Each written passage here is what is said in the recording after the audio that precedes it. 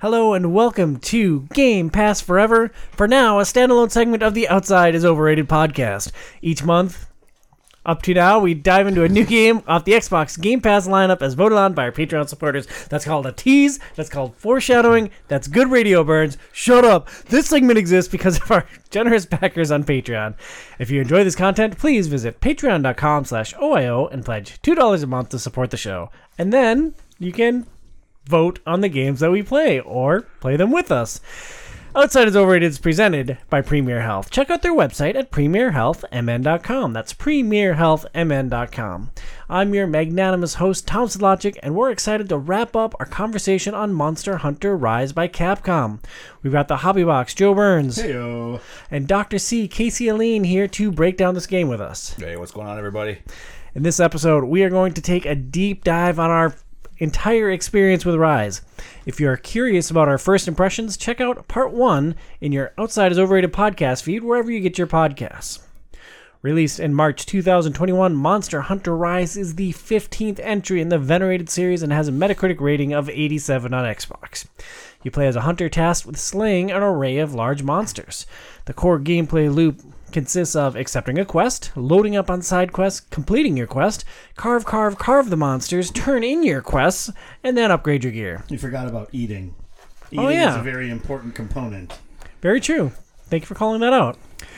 We have been to different locations, battled a bevy of bodacious beasts. That is the line I'm proudest of in like the entire history of OiO. That alliteration right there. Bodacious, though? Like, I don't know. Well, I can't say BA because I don't want to edit this show. I know, but like bodacious, that's like, I don't know. It just feels like there's a giant wiener monster, Burns. That's pretty bodacious.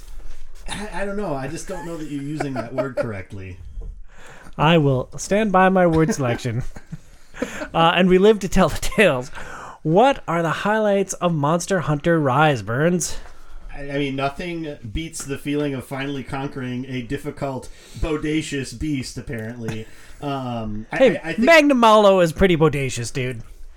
I have to look up what bodacious means. I've got a dictionary right here. I doubt it's in that, but...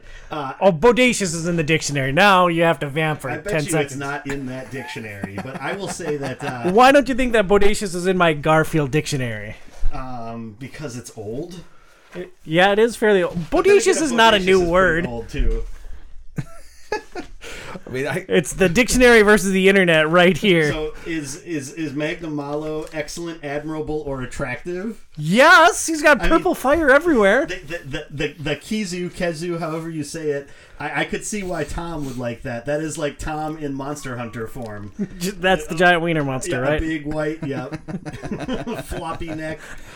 I appreciate the compliment. Is bodacious really not in my dictionary? Like, oh man, I was gonna tell you. No, I'm looking at.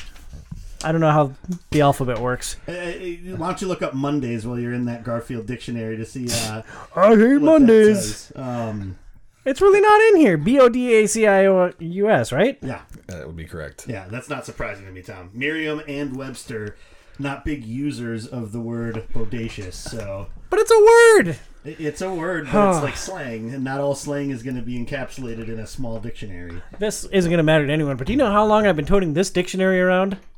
I probably for what? Garfield hasn't really been popular for 20 years, so at least that long? Somewhere between 2008 and 11. I've had it since my time with the Bay Sox. So not quite 20 years. That's like more like 15-ish, but... Garfield has to be replaced. Should we talk about Monster Hunter, or should we just keep paging through my dictionary? I could pick random words out at. I think your dictionary is bodacious, Tom. I appreciate it. Thank you. Good word choice. It's a very attractive dictionary. Yeah, it's got Garfield right on the cover. Well, I don't care about anything Burns has to say anymore.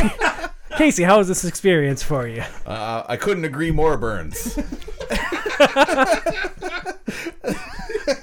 So we're all in agreement that the big wiener monster is the highlight of this experience. All right, correct, great. Yes. No, yeah. I mean, like, we'll call him the Fluffy Tom.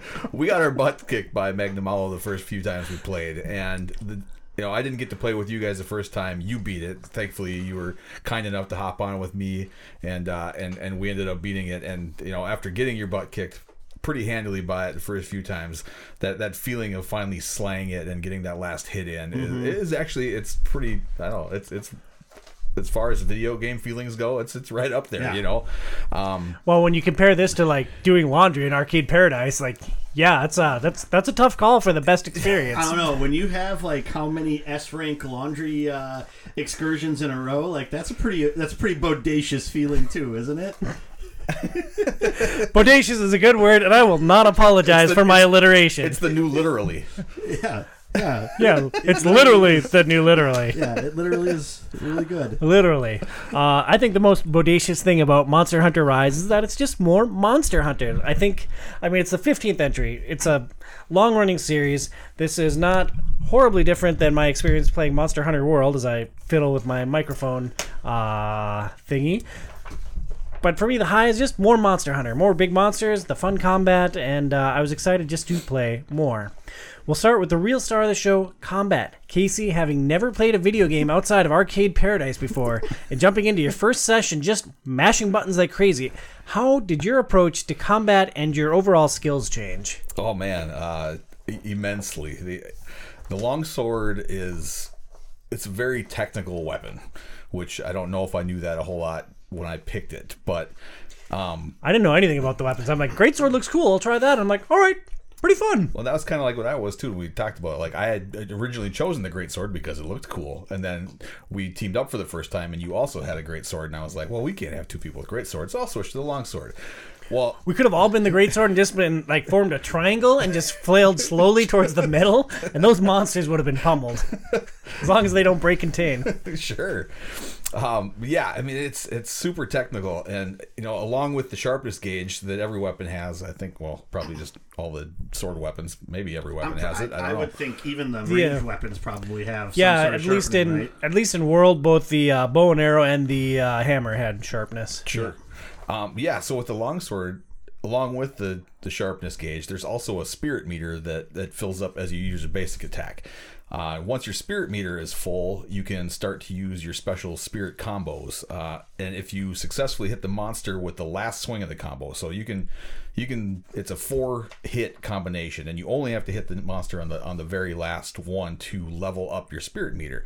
And your weapon will actually change from glowing white to glowing yellow to glowing red if you progressively hit it on those combos. And in between there, you also have to fill it up, then you have to restart your regular combo, then you have to go your spirit combo. So it takes a long time to get your sword all the way to red. There are some different tricks and stuff that I learned along the way, but that's how you completely maximize damage. And that's something that totally switched for me, where I didn't even know a spirit meter was a thing. Like, you could just see, like, I could see the sword there and it would fill up, but I had no idea what to do. I don't think I ever once pulled off the 4-hit combo necessary to level it up to the next damage potential. So that was a massive change. And then, just actually looking at the monsters, and we played together at first, and being able to, like, when you solo it, learning how the monsters move, learning how to effectively dodge and counter them, it was something that I had to do too with this weapon, because there's no defensive ability with it either. So you're in close range, you're constantly having to dodge, constantly having to counter to make sure that you don't die. So it was way different than my first experience, and a lot more fun doing it that way too. How much research did you have to do to like get up to speed with it? Like, how much time outside of the game did you have to invest to learn the ins and outs of the longsword? A lot. I probably watched at least 2 different half-hour-long YouTube videos for different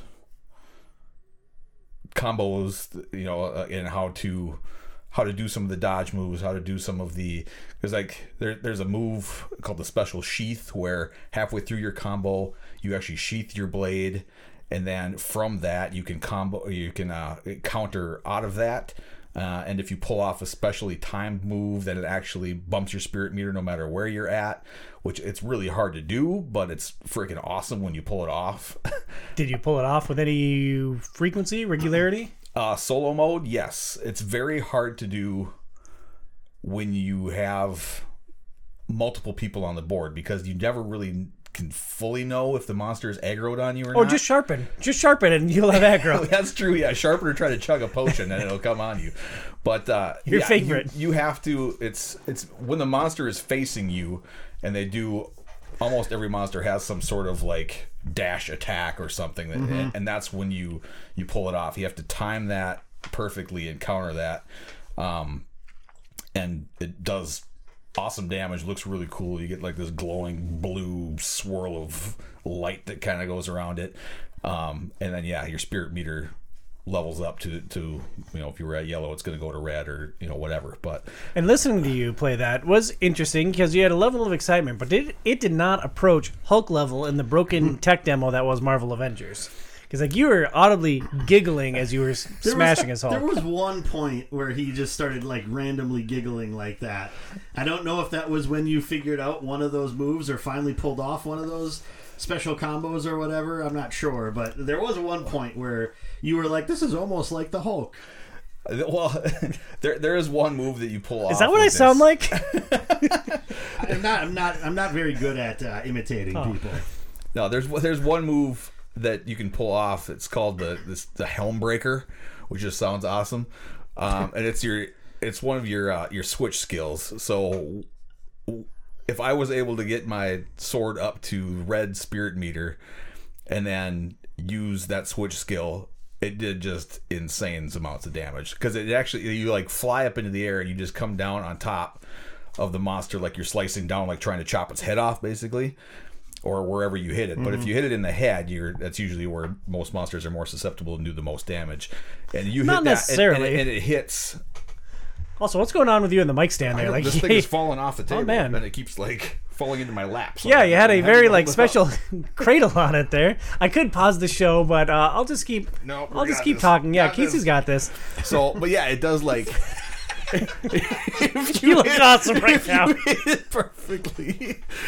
I mean, it does because it hits, I think, 6 times. So, and each one is, if you're fully sharpened and it's your spirit meter is full, it hits like with the weapon that I use. Like eventually in the game, it can do like thousands of damage. But like for me, I was using just a basic weapon.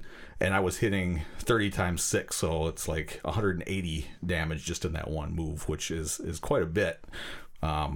With your guys' base attacks, how much damage were you doing? Like if you like say that it was like one of the, because like usually it's like with a basic hit it's like a white color, right? And then it'll be like yellowish or orange if you get like a better hit, or maybe that's like what the crit or affinity hit. I don't know if it's called actually critting, but like what are those ranges for like the base attacks that you guys had for your weapons? If I was fully sharpened and at my lowest level, I was hitting for like 11, 12 damage per swing. The great sword, I would range from 40 to 200, and it really depended on where I hit the monster. Big, slow, lumbering weapon. Like I'd look at my hunter notes, I know where I was trying to aim, but ultimately it's like, the monster's in front of me, I'm taking a swing. If it hits the front leg, back leg, head, whatever, as long as I hit it, that's a win. But with my big, slow, lumbering weapon, I would generally be between 40 and 200. Yeah, I think I had a few times where I was in the 70s. Otherwise, it was usually like between like 15 to like 25 for like the white hits. And then the other, the like orange or yellow colored ones would be like in the 50s if it was a good hit. Well, and that's the thing with the longsword, though, is it's a fast weapon. Yeah. Mine is not fast. My DPS was probably, like, I don't even know, but like, compared to the longsword or the great sword, which it's a very slow weapon, but when you hit, it does a ton of damage.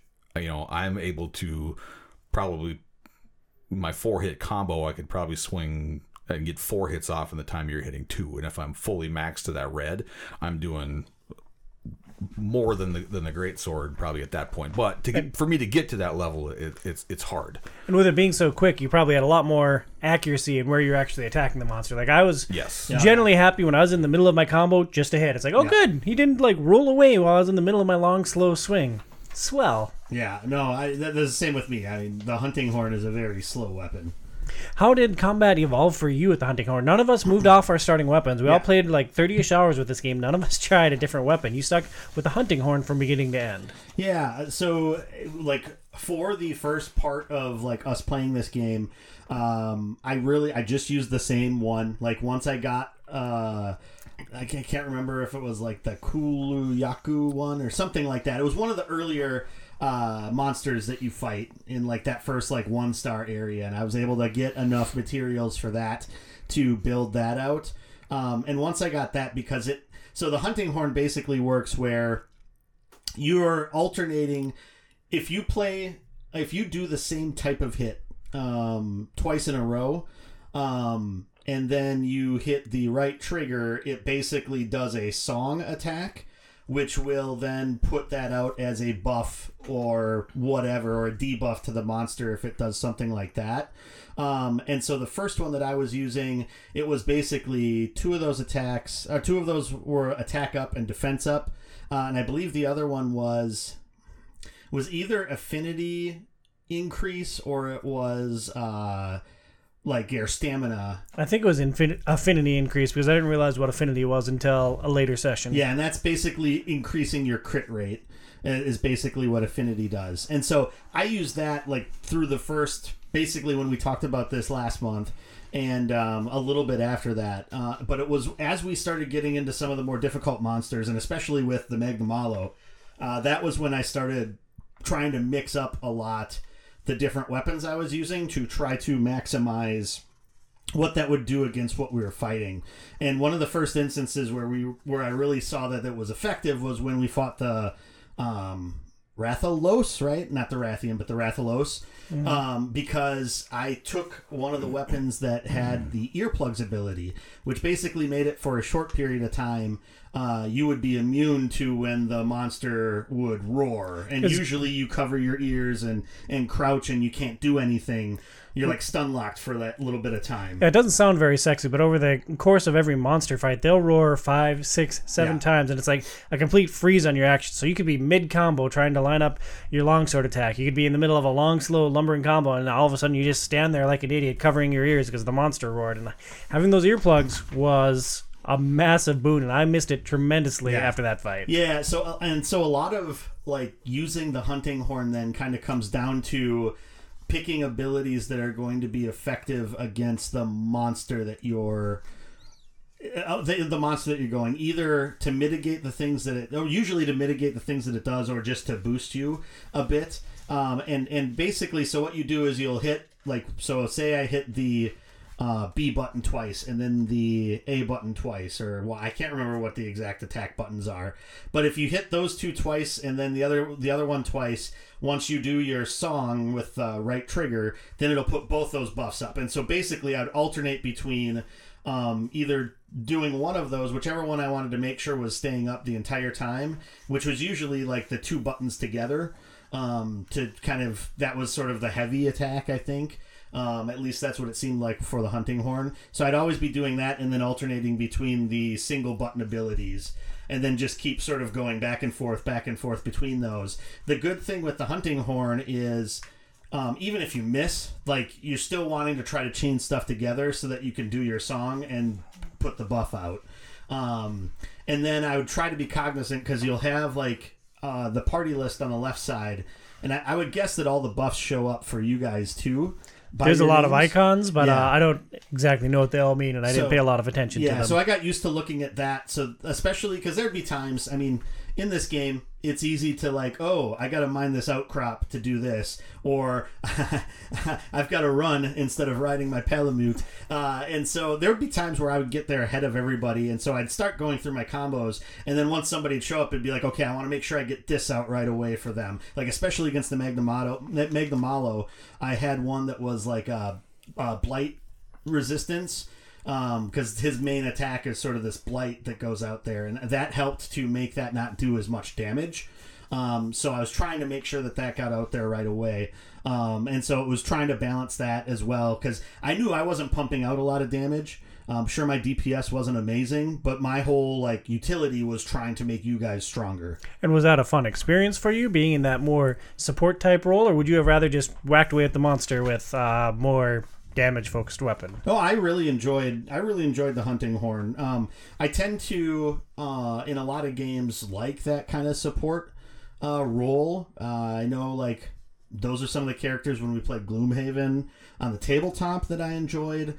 It's a little bit different, like if I'm talking about Final Fantasy XIV, just because it gets stressful being a healer from time to time, and so sometimes that's maybe a little bit too much weight that's on someone's shoulders. But I feel like using the hunting horn in Monster Hunter Rise was a really good balance that way, and I really enjoyed that.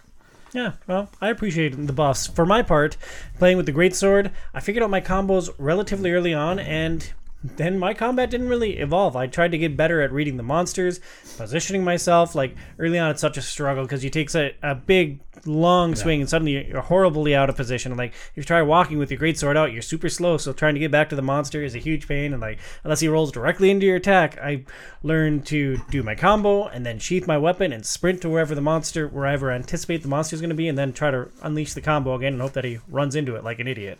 So the one thing I found that was super effective, and I don't know how much you guys did. Was playing with people besides Tom? That's very hurtful, Burns. No. I never played without you, other than the solo village quests. So there, how does that feel? I feel very supported and appreciated. Thank you, Burns. Did you guys use the like roll dodge at all? 100 million billion time. times for combat. Yeah. Okay, because I know I was doing it constantly as well. And sometimes that felt like the best way to get into combat. Because if you try to run, you have to sheath your weapon in order to do that, which then, at least for my character, unsheathing it is like a huge animation that takes time, and you're probably going to get smoked if you're up on the monster when you're trying to do that. I realized that as I put together our show notes and all the topics we're going to talk about, I didn't talk about gear at all. So let's talk about gear right now based on just that dodge. Each monster you fight has gear that is tailored to it, and each piece of gear will have different sets that's generally themed after the monster. Mm-hmm. Speaking of dodge rolling, I found an evade extender skill on various pieces of armor, and that is what I base my build around, both poison damage and dodge roll. So I basically maxed out as far as I could possibly roll because it was such an important part of the combat strategy for me, trying to get into position, rolling from one place to another to try to be in position to hit. What did you guys focus on when choosing your gear and leveling up your gear? I would say for 66% of the time that we played, until it actually started to matter, I really just was like whatever one I thought looked coolest, and that was what I was, or whatever didn't look egregiously stupid was maybe more so what it was. I was wearing the Tetradon armor for a long time because I thought it looked cool. I decked my cat out in it too. It's like, yeah, this is cool. And then once I realized that how the skills work is that you choose your gear based on it, that having a matching set, while aesthetically pleasing, isn't necessarily the best loadout. So I wound up, I think, mixed and matched across 3 different sets of gear to get both poison build-up and dodge extension. Well, and it's interesting because when you originally look at because it's there. I mean, there's so much. There's 5 pages that you can tab through when you have a piece of gear highlighted. Super intuitive, right? Yeah, extremely intuitive. And so, like the first thing, and I don't remember exactly how it worked in World. Maybe you could fill it in a little bit. It's been a long time since I played World. I don't remember. But like the last tab had in like, oh, if you have 3 of a set, you get +1 to all resistances. 4 of a set, you get +2. And then 5 is 5 + 3. It's something like that. And so then I'm sitting there thinking, it's like, okay, so I should just be trying to put on at least one set I should have 3, and another set I should have 2 of to get like the extra resistances. And I didn't really look too deep into it. And then once it got down to when we really bumped into the Magnum Malo and had to try to sort of actually think about what we were doing a little bit more, that was when I started to really look at the skills. And, you know, kind of like you said, the skills are on the second page of the information of the gear, and then you have to hit the right stick or left stick to bring it up. Whatever the other stick is to compare it with the gear that you have on. And then that's what's going to tell you what the skills actually do. And then you have to go through all of the possible gear that you could have to try to see what all of the other pieces are to kind of figure out what it is that you're trying to add to it. Super fun. Casey, you love spreadsheets. Like, how was that experience for you? Did it fit with your big old brain? No, I was we'll get it. I think into this a little bit, but like, yeah, it's super overwhelming. Yeah. Like, there's way too much information, and it's super hard to absorb it all and figure it out. But my character and my equipment that I went for, it was all about quick sheath, so sheathing and unsheathing quickly, so I could do that special move effectively, like being able to quickly sheath your weapon and then go right into that combo. It was very important, and then just maximizing damage as well, damage output, so increasing affinity and increasing weapon damage overall. Like, that was the most important. So when I first started actually looking at the skills and like what gear I needed to do, it's like every single one that it's like, I really like the look of this, or this is the one that I have the materials to make, all of them said quick sheath on it. I'm like, God damn it, Casey. Why do we have to have this crap and not me, I guess. God dang it. the Barrios so much? But I would say, speaking about that same topic, I mean, if you have the time to sit there and dig around and try to like sort of think about it, you can do that. Your best bet's probably just to look it up online, because there's websites on wikis that'll basically say, for early game, this is the gear you should be wearing for the weapon that you use. For mid game, late game, this is the gear you should be wearing for the weapon that you use. And that's going to be your easiest way to do it, so that you don't have to sit there and comb through all of the possible permutations. I hate doing that. Like, Casey, I know that you did it for this game, but like for me, like, I want to jump into a game and like fiddle with all the stuff and see what I can figure out. And like, this is just Monster Hunter as a franchise is just a little bit involved for how I like to interact with games. Which I think is awesome if you can do that, but we're on a truncated timetable. We don't have a whole lot, and it's so much information. Like, in order for me to do that and like figure out, like, I would have probably never figured out that the sheathing and unsheathing was the most important thing for the longsword, because it sounds stupid.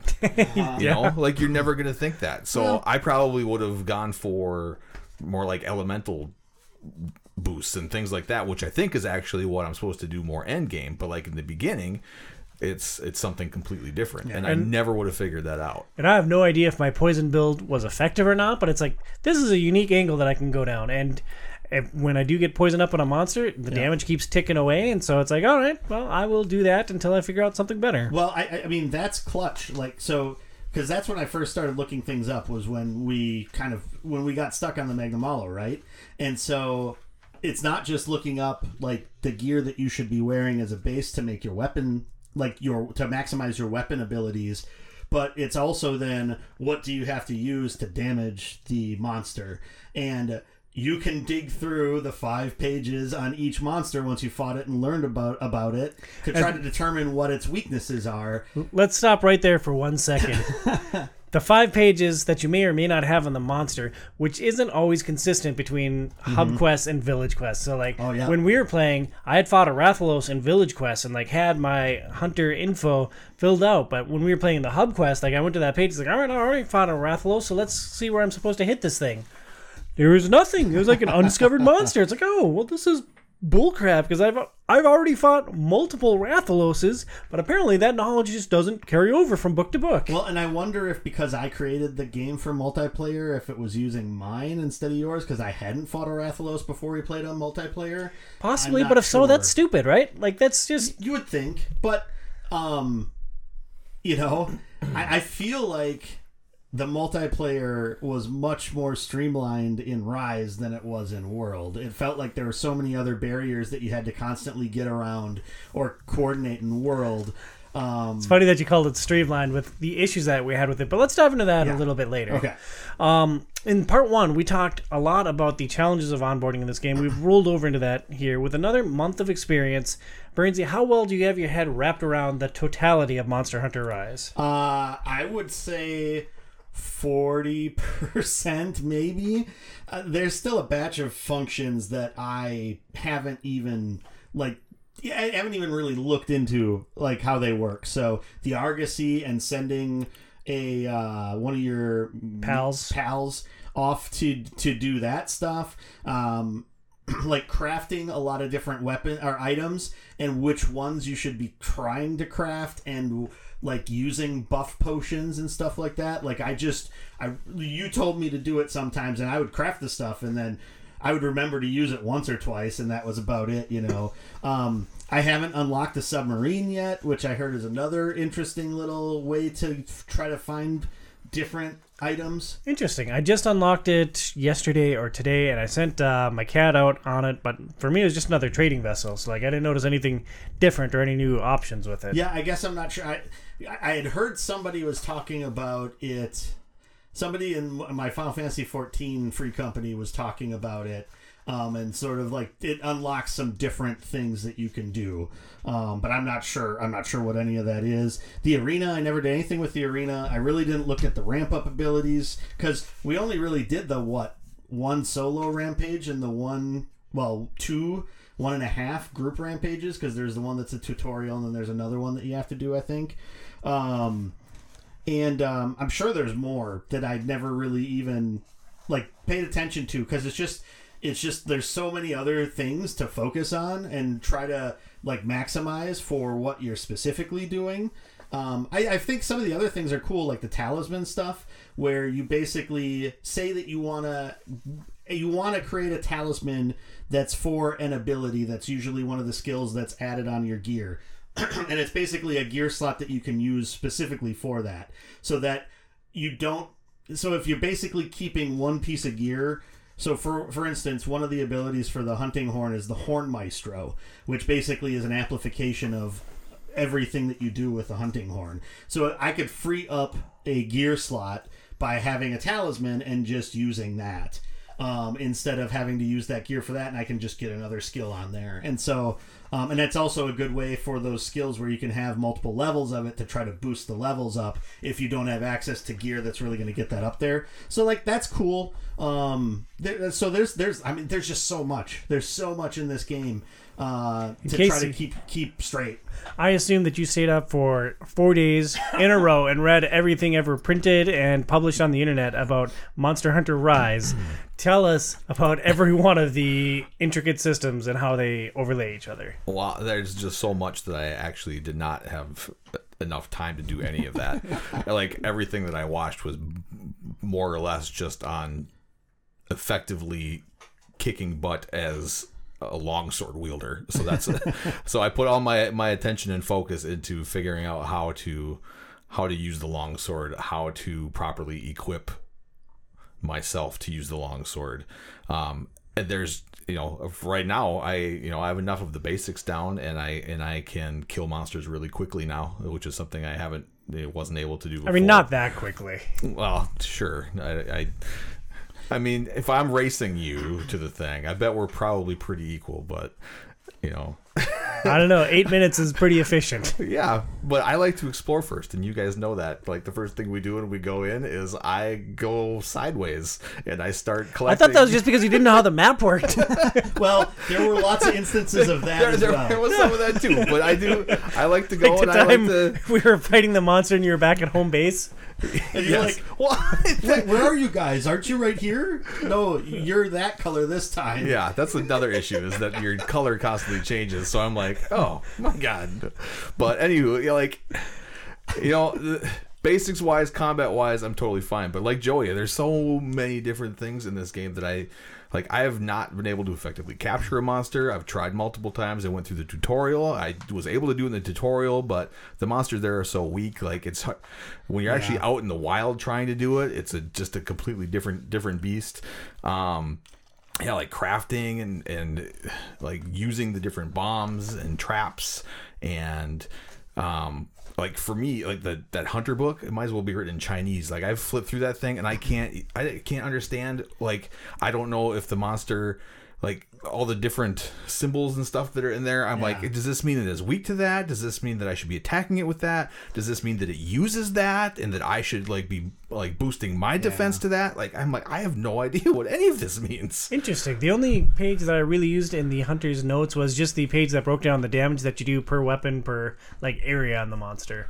So are you talking about like the hunter's notes where you would see like the large monsters, small monsters, endemic life? Or are you talking about the hunter info, which was like the long list of the tutorial text basically that you could relook at? No, so like you'd go into the book and you could like pick out large monsters. Got it, okay. Say I was fighting something, and then it would have like the different body parts, and you could click on it, but then there was like a list of all the different elements or whatever, and I have no idea if that meant like I said, I don't know if that means that it was weak to those things. I don't know if it meant that it used those attacks. So like I'd look at it and be like, all right, I'm gonna go look at this, and then I'll go eat a bunny dango to see if I can buff myself. Right? And I'm like, I'd look at it and I go, I got no idea what the hell I'm doing. So I would just go and I would just eat the same 3 that I always get because I have no idea. Now, we have uncovered on this segment that you hold a controller wrong, and we accept you. We love you. But do you, like, hang from the ceiling when you play, too? Or, like, do you have any other quirks when you're gaming? Or No. They should just make the book a heck of a lot more clear to read. Yeah, I think I remember the page that you're talking about. I think that shows its strengths and weaknesses versus all the different elements. But I also didn't know how to... Like, I'd look at the poison one specifically. I'm like, oh, 2 bars for poison. Is that good or bad?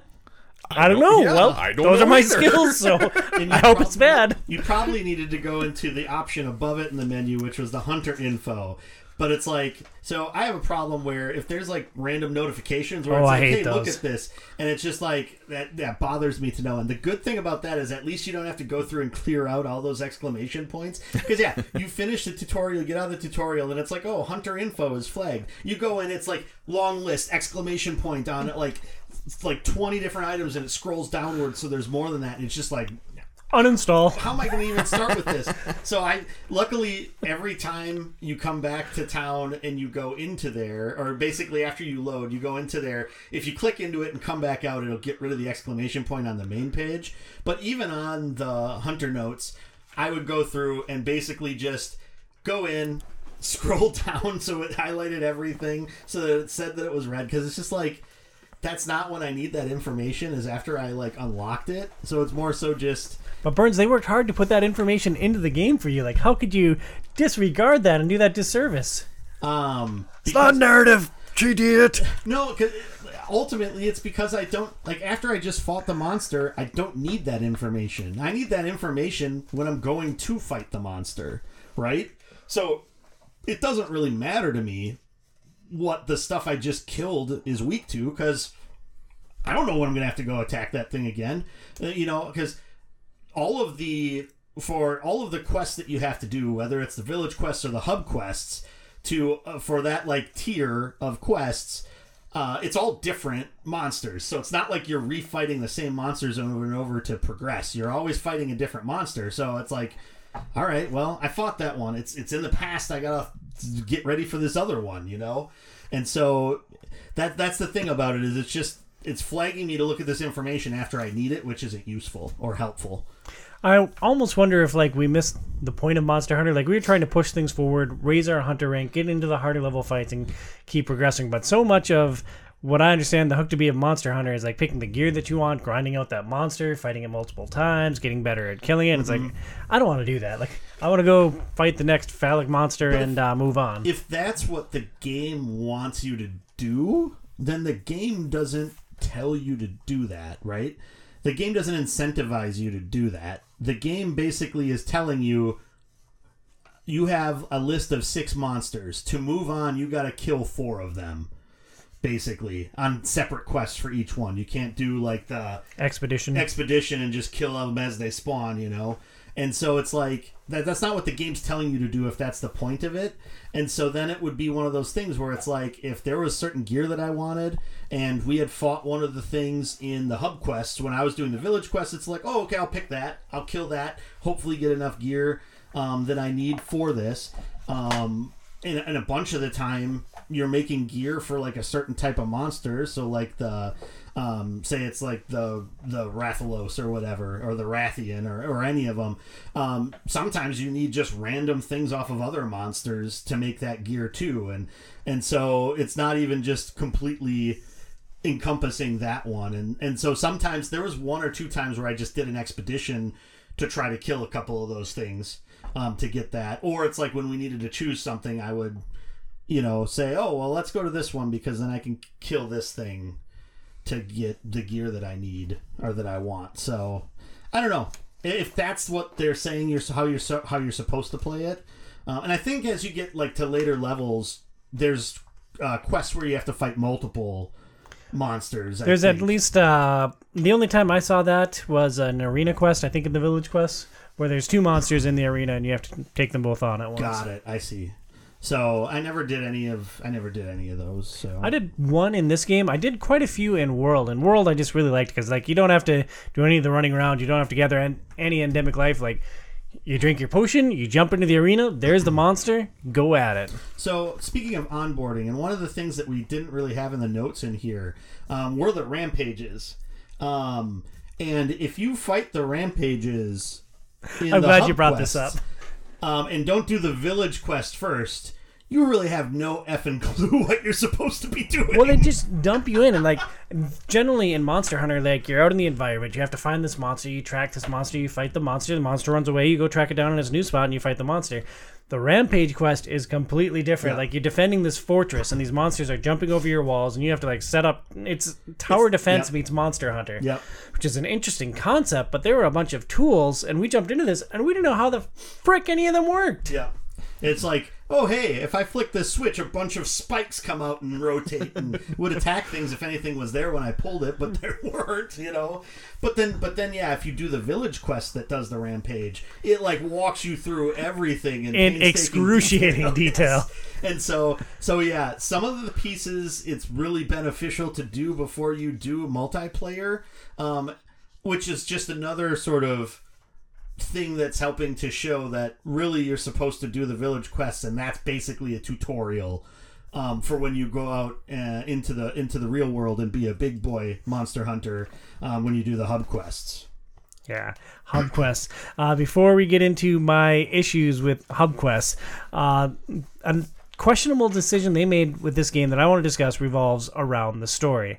In the single-player mode or under village quests, your first 5 quests or your first 5-star quests are against Magnamalo. When you beat them, the credits roll. Game over, right? Right? I beat this game. Yeah, I saw the credits. Game over. No, you still have a crap load of quests to complete. Burns, you live and die by narrative.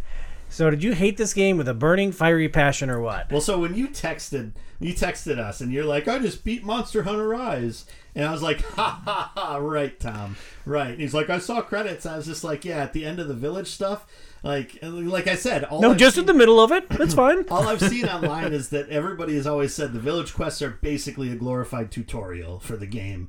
And that the majority of the game is all in the hub quests. And that's exemplified by the fact that your hunter rank doesn't go up at all from what you do in the village quest, unless somehow it does after you get past the credits and stuff like that, but I don't think so. Not that I saw. So it's all based, like, the whole game is based around the hub quests. As far as the story, I feel like they mix in the right amount of story to give you the idea of why it is you need to be fighting the urgent battles that you need to fight. The other stuff, it's just like, oh, okay, here's these marks to go out and fight, and then you'll get... Like, one of the best ways to use side quests in games is to, use that as an opportunity to kind of give you some story information about the characters that you're around, right? And so I think Monster Hunter Rise does a pretty good job of that. Like, you'll have your certain groups of people that are going to be the ones that give you side quests more often than not. And then you have their doppelgangers in the Gathering Hub. Right, but not even that. It's like there's just people that are around town, right? They'll have like a blue text over their head that's basically saying, hey, I need parts and stuff like that. And then they'll usually, once you bring it back, they're like, oh yeah, I really like making all these different random weapons for the Palamutes because they're my favorite and blah blah blah, and my dad made I don't know, whatever. And I couldn't press A fast enough. I mean, it was fun to read the stuff. Disagree, go on. The focus wasn't necessarily on the story, but I feel like there was enough there that at least intrigued me about what was going on and like the area and like the setting of the game, which I think was pretty fulfilling. And then when you get to the end of the quests and spoiler alert, Elder Fugin gives you his sword to basically say, you're the leader now. I thought that was a cool moment, especially when you go talk to the quest maiden after that, and she's just like, oh, he gave you his sword? Oh my. He said it was really heavy. I mean, well, it's like it's like the longest it's a long sword. Yeah. It's like the longest long sword. I don't know how anybody could do anything with that. Why'd you point to Casey when you said that? Well, because I use the long sword. Use the long sword. That's why. Oh, no. So you can actually you guys could use it too, but it's not the weapon that you guys have been playing with the whole time. So it'd be very weird for you to learn how to play the long sword. But yeah, that's a sword that I will be able to use eventually. It's kind of funny that. No, you won't. You're never going back to this game, Casey. True. Yeah. Excuse me. I didn't think that there was much of this. I didn't think there was a ton to the story, but I thought it was fun. Yeah. Like, weird place for credits to roll, just like in the middle of all the stuff that you have to do. But okay, that's fine. That's the boss monster. It looked cool. I'm guessing the reason is because what percentage of people are going to get to whatever they deem is finishing the game, Hunter Rank 100 or whatever it might be. The Hunter ranks really go up to 100? Well, didn't Brian say he was like at Hunter Rank like 130 or something like that? Brian says a lot of stuff. I think he said something like that when we were talking about it, whatever podcast that was. And so that was part one, and he also admitted that he put in like 1,342 million billion hours into the game. Yeah, he played it quite a bit. Here, let's get into it, Birds. My biggest gripe with this game, and the biggest challenge that I had with Monster Hunter Rise, is I believe that this game fails to balance well with less than 4 players, and I have zero interest with playing with strangers on the internet. Mm-hmm. And unfortunately, I don't have 3 other friends. It's just you guys, and that's it. At least on the Xbox.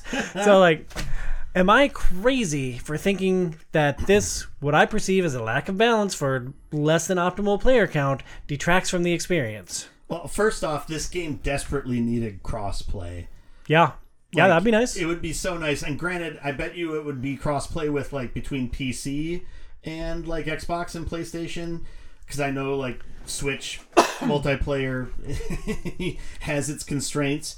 But I don't agree with you. I do think it scales. Where we ran into the biggest difficulty was Magna Malo. And Magna Malo was supposed to be that kind of difficulty spike. Oh yeah, you thought that you were getting good at the game? Ha ha ha, you're not. And that's when we all had to go back and look at, how can I optimize my skills? What type of damage do we need to do against this guy that he's susceptible to? How can I teach Casey to read the map? Yeah, and how can we try to mitigate the type of damage? Because we were trying to figure out what kind of damage it did, and we guessed a couple of times, is it fire? Is it dragon? Nope, it's none of those. Yeah, apparently purple equals blight. Who knew? Yeah, but a quick internet search helped me figure that out at least. But then the first time we beat it as a duo, and then we beat it as a trio. And so I feel like the game is balanced. It's just if you look at the threat value, because each of the monsters has a threat value. Up until that point, everything we fought was 4. One of them, I think Rathalos was a 5-star threat. And the Magna Malo is 8 or 9 stars. Yeah, it's max stars. So it's supposed to be much more difficult than the other things, probably to do to us what it did to us, where it's you guys should really start thinking a little bit more strategically instead of just murder hoboing and just smack. And that was successful. So I actually don't agree with you with your assertion. Well, my counterpoint, taking Magna Malo out of the equation, yep. Fighting the Pookie Pookie as a village quest versus fighting the Pookie Pookie as a hub quest, it was a tremendously different experience, because each of the monsters that I fought in Village Quest, I generally wrap those up in 8 minutes on the quick end, 15 minutes on the extreme long end for me. But if I were to jump into Hub Quest at any player count, it is significantly more of an endurance battle with those monsters. So that's more of my issue with saying that this game doesn't scale particularly well. Maybe it's that they didn't balance Village Quest versus Hub Quest all that well, but the two experiences seemed vastly different for me, and it seemed like when we had more players, more firepower, it just became more tenable. I agree with you 100% that the village quests are way too easy. like until the only one I think I fainted on was Magnum Alo.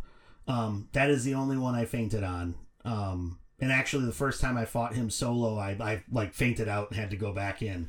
But I ultimately I think that comes down to the fact that it's supposed to be the tutorial, and that's it.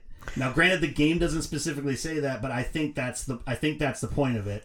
If the single player was just the tutorial, truly, like, I'm a hard pass on Monster Hunter Rise. Like, Yeah. I had fun playing with you guys. I really enjoyed playing as a group, and I'm glad we had this experience. But I am primarily a solo player and things. So if something is a complete multiplayer experience, if it's not Overwatch, not interested.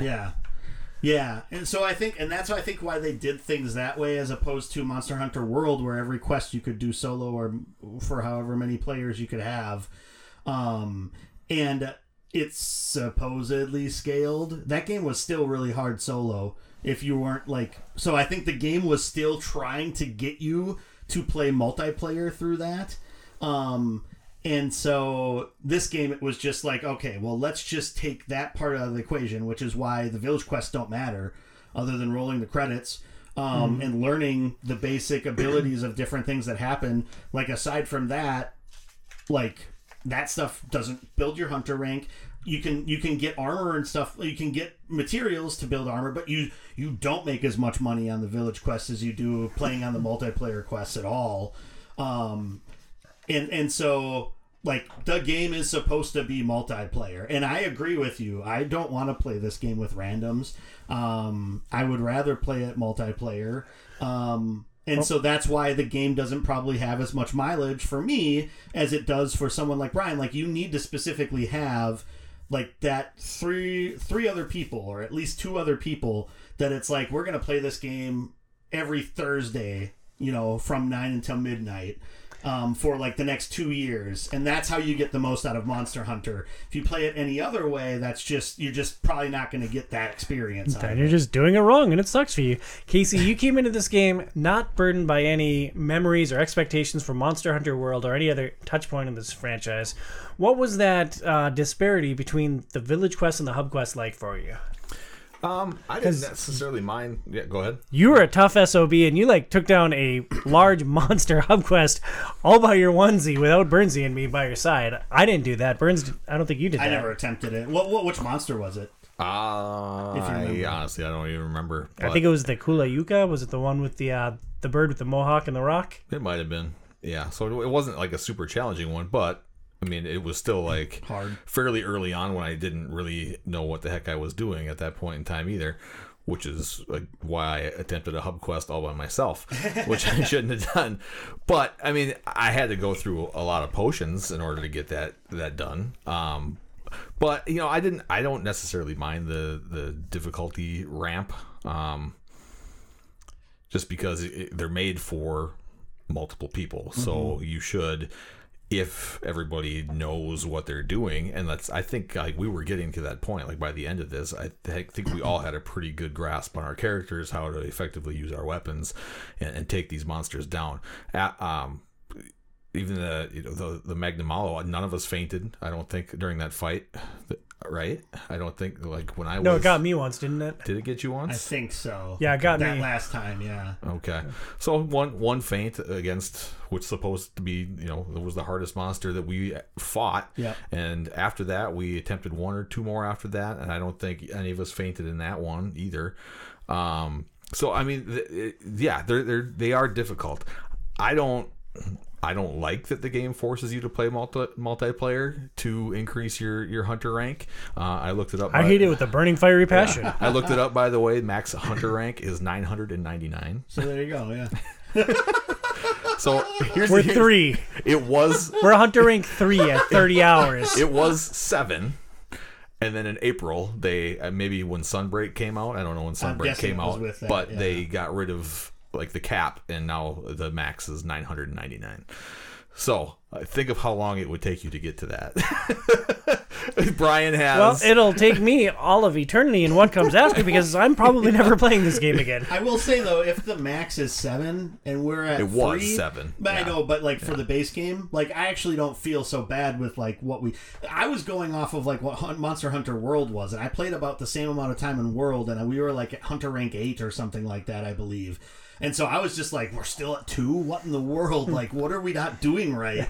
Well, I think it scales to, or not scales, but that's your hunter rank goes up when you move on. So now, when you go from a 4-star monster to a 5-star monster, you're going to be HR5 and so on and so forth. So I don't know if you have 999 tier level monsters that you end up fighting eventually too. Like that would just seem impossible to me. Like if the monsters also continue to increase in difficulty, which they must in order to make it challenging to you, you're not just going to like steamroll a level 7 monster when you're 999 rank. But well, I don't know. And like Brian, I know Brian had said that when we were talking about it, that like you everybody needs to know what they're doing when you're in some of those higher ranked fights. He also said you need a full party, that you're just not going to do it with less than 4 players. I'm like, oh, okay, I'll just never play the high-end hunts, okay. But he also said that there's definitely some like broken builds that you can use that are just shatter even some of the tougher monsters.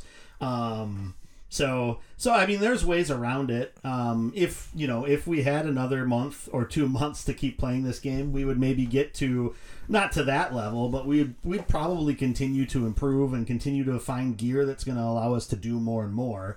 And maybe figure out some of the, smattering of other systems that we didn't even take a look at. So, I don't know.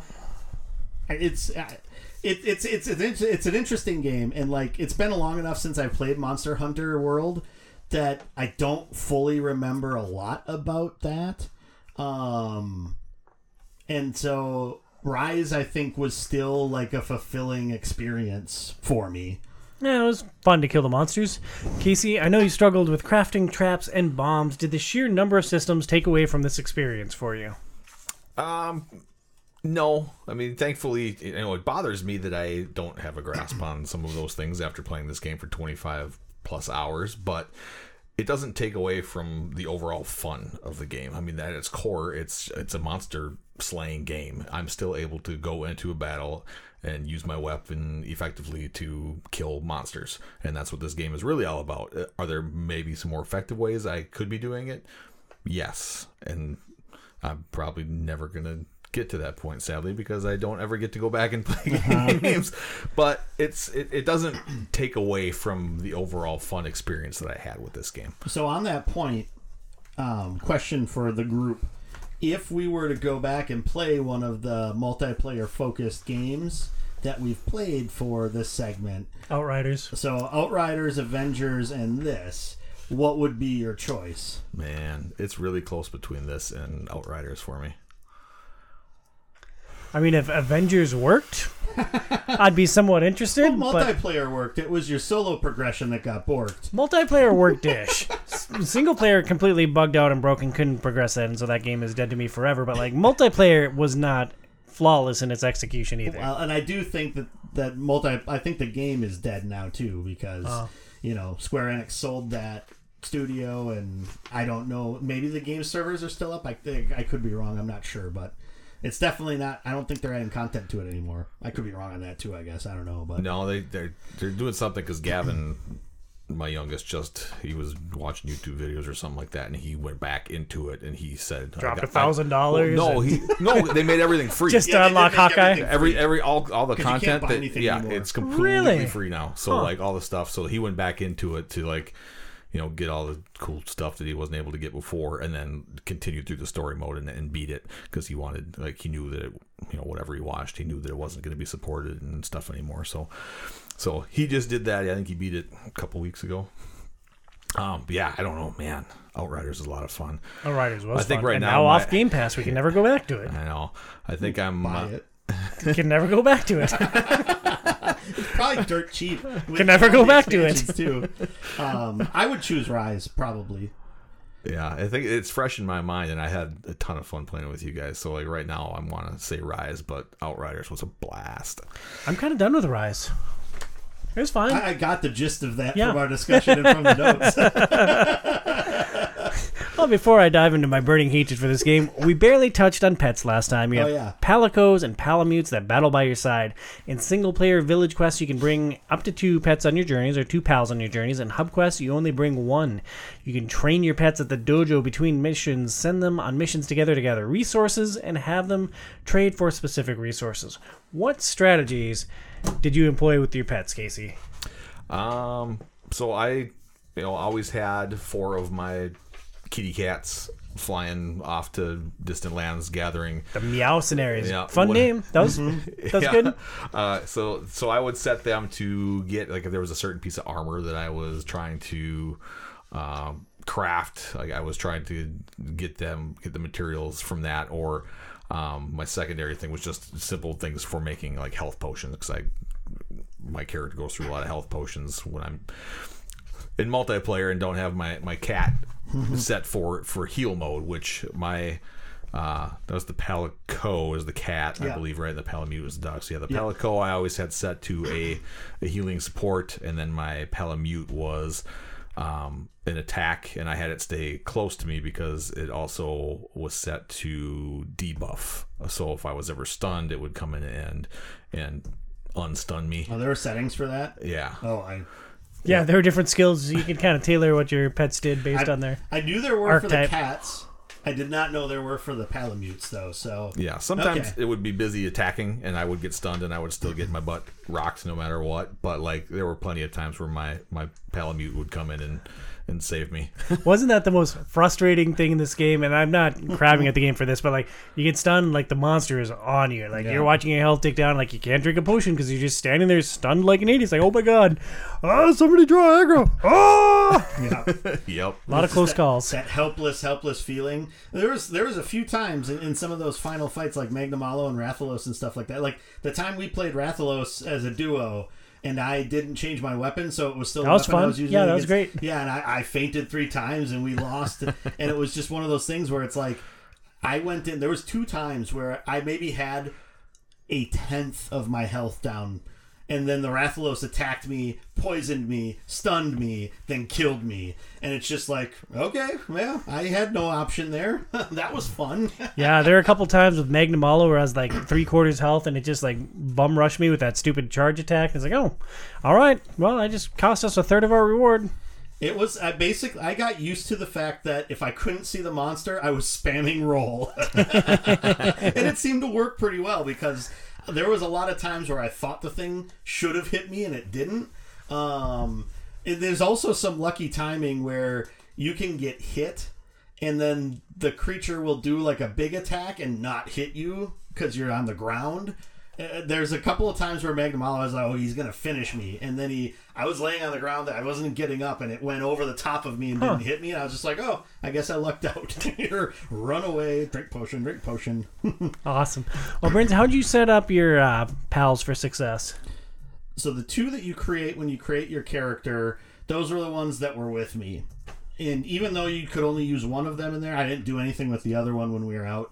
I went and hired 2 of the buddies, 2 of each type of buddy, to send off on the Meowcenary stuff. And that was it. And it was basically just like I'd check in on them once they were available to pull everything. I'd pull it and then send them off somewhere else to try to get the things. My Palico was set up to heal, because that's just mostly what you need, especially when you're fighting solo and doing village quests. I always had the dog because it's so much easier to get around by just riding the dog instead of... It was hard not having the dog. I always had my healing cat with me, which was super useful. And it like, was helpful. You guys benefited from the healing too, but man, being so slow, like the monster runs off, it's like, oh man, like, I'm gonna burn all my stamina sprinting over to this other place, and then I'm gonna have to like eat a steak while you guys engage the monster, which is like super fulfilling. And healing cat was great, and I eventually maxed it out at level 20. But for me, I didn't do much different from you guys. I had 1 pup trading for might seeds that fed my potion engine, and then after I unlocked the submarine, I had a cat go out to get the seeds that I need for my armor potion. Yeah. thoughts and advice for new players. Casey, your first video game, what would you tell? Well, your brother already plays. What would you tell your mom if she started playing Monster Hunter Rise? Just don't get overwhelmed by the sheer insane amount of windows and tutorials and information that is thrown at you in the first 30 minutes and then throughout the game. Like, it's still, 4-star village quests in. I'm still getting tutorials and stuff that pop up like crazy. So don't be overwhelmed by that. And then figure out what weapon you want to use, practice with it, get good at it, and the rest is gonna come to you eventually. Yeah, I'd say the first thing you should do once you can actually move around and do stuff is you should go to the training area and try out a few of the different weapons to see which one jives with you the most. And yeah, focus on just using that weapon and trying to get better at it. If you don't like it, you can swap into something different. And so I would recommend, if you don't know what something is, to look it up online. You could try to dig around through the tutorials. Some of them are really well written and are easy to understand what it's saying.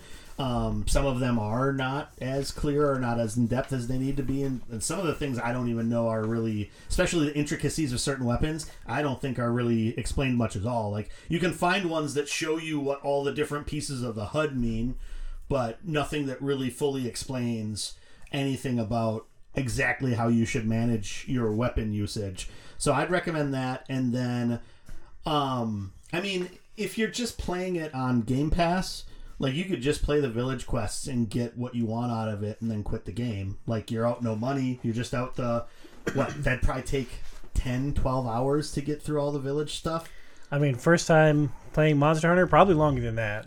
Just the village stuff, not doing any of the hub stuff. I think you're still on the conservative side of that estimate.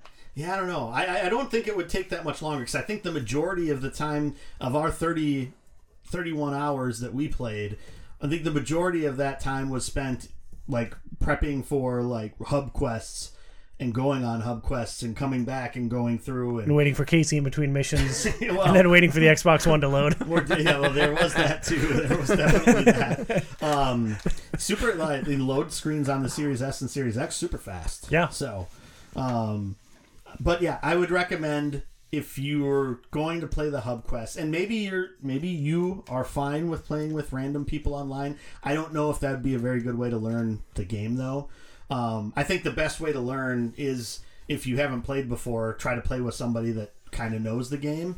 Because I think that helped get you over that initial hump, Casey, with you just going on one mission with us and us explaining all the different pieces of it to you as you were doing it. Yeah, it absolutely did. And just you guys saying, make sure you go to this person first and get your sub quests. Get your side quests, and here's your bone pile. Armor is here's right the there. honey. And here's exactly that. You need a that was a quarterback. massive help for sure. You need a quarterback, and my advice is to play Monster Hunter World. I don't see. I that's an old game at this point. I don't think that's good. I don't think that's probably not on Game Pass either. No, probably so not. Dish out $20 for an old game that maybe some people are still playing, maybe some people aren't. Most likely, you're not going to get 3 other people or 2 other people to jump into a game that's a decade old at this point. Holy cow! Is it that old? It might not be a decade, but it was at least. I think when I played it was 2017 and it had been out for a while. So it's an old game. Man, that is wild to wrap my head around. But my point is just that I don't think that the multiplayer is a great experience for a first-time player unless you have a quarterback or multiple quarterbacks on. So I don't.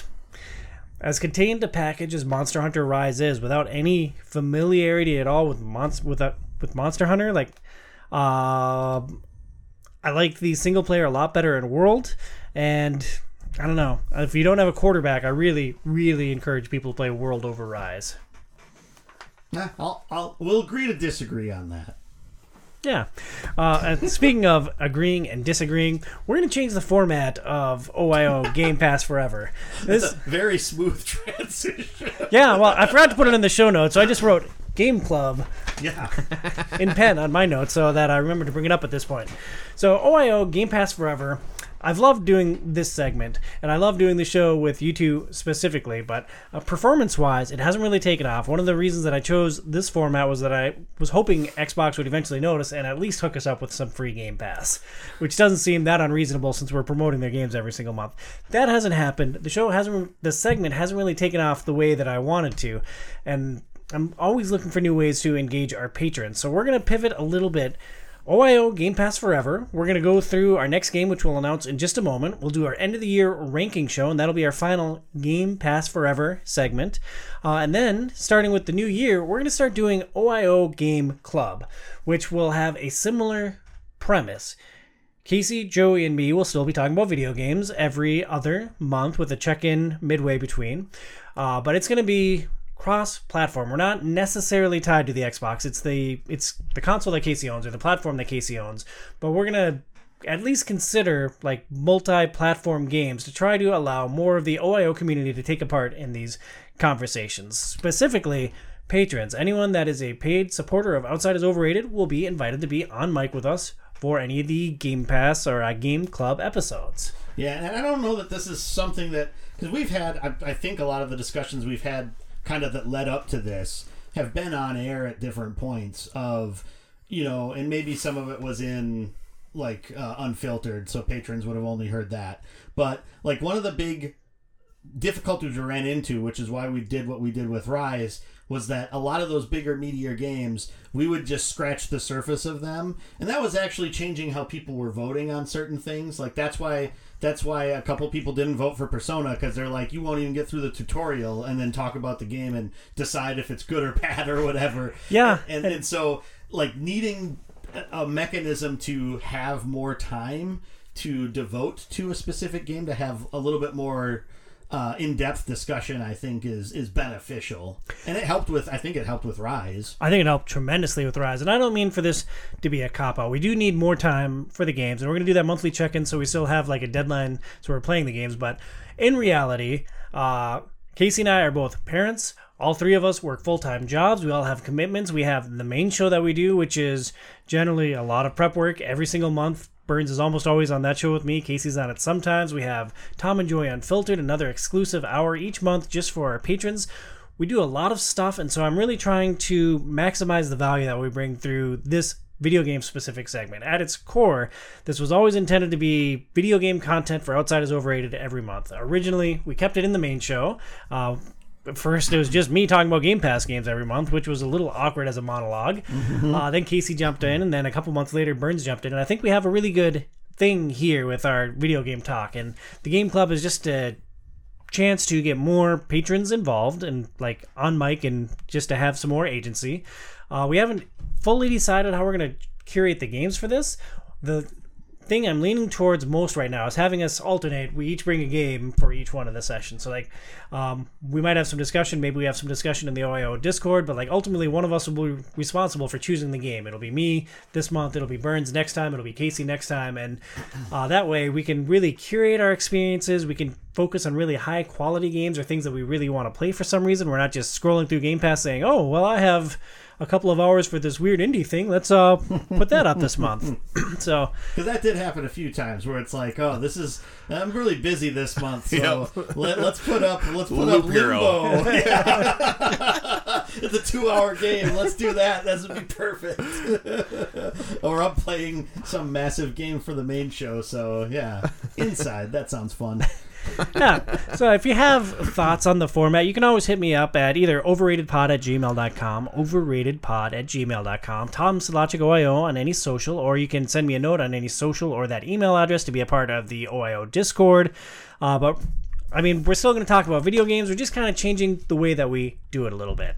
And I think, yeah, like you had said, a lot of the focus is to try to get more interplay with the patrons. Like instead of it just being voting on what we play each month, giving an opportunity for people to do more with it and have more engagement, right? And I thought the voting was cool. I thought that would be a unique hook, and there were some patrons that were genuinely interested and participated every month, but out of 25 patrons, we were getting 5, 6, 7, 8 votes per 9 month. This time. Oh, people were really invested in this one. I invited Brian to actually be a regular contributor. I didn't discuss this with you guys, and hopefully Brian doesn't mind me sharing this anecdote on the air because I didn't run it by him either. But I invited Brian to be a regular contributor on Game Pass Forever with us. His response was, Xbox sucks. I'm guessing he would stand by that. Yeah, I'll take that as a no. And, now hopefully we'll be just a little bit more inclusive when people can play. If, say, we play Cyberpunk, that's one that I'm really interested in maybe doing for one of my months. Cyberpunk, anyone could play that. PC, PS5, and any of those patrons could be a part of the show then. But for now, our patrons vote on the games that we play. If you enjoy this content or would like to be a part of the conversation, please back our show on Patreon. Check it out at patreon.com/OiO. Contributions start at just $2. Next month, we play Lies of P by NeoWiz? I think so. Neowiz? I'm pretty sure it's NeoWiz. NeoWiz, yeah. Nailed it.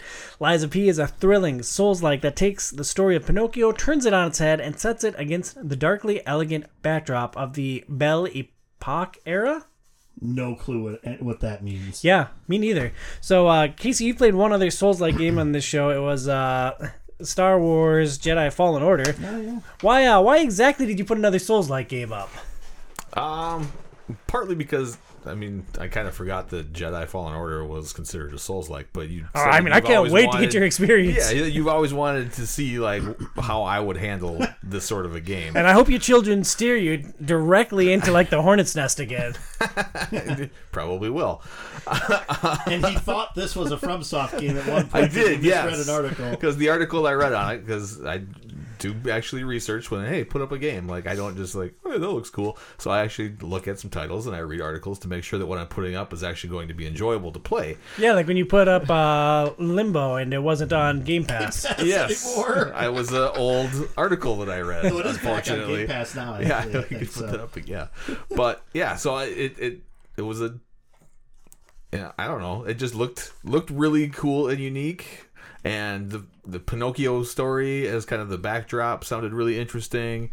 And this, just being the Souls-like that you, like I said, you wanted to see how I handled that sort of a game. So I decided to throw it up, and it won. And Burnsy, after your burning fiery hatred of Elden Ring, I can't wait to get you back into like the Soulsborne loop. This game is going to be a 0 out of 10 unless there's a mechanic where I can lie to NPCs to make my nose grow so that I can use that as my weapon and attack things with it. Otherwise, the game is a 0 out of 10 if it doesn't give me that. That would be perfect. I don't know about your nose growing and being able to use that as a weapon, but I do know that part of the game is interacting with NPCs and telling them lies or truths to evolve the story.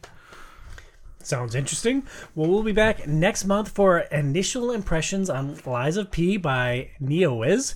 And then in 2 months, we'll have our complete breakdown as well as our end of the year's ranking show. There's no nasal warfare. It's garbage. Noted. Yeah. Thank you for listening to this standalone segment of the Outside is Overrated podcast. Stay inside, kids.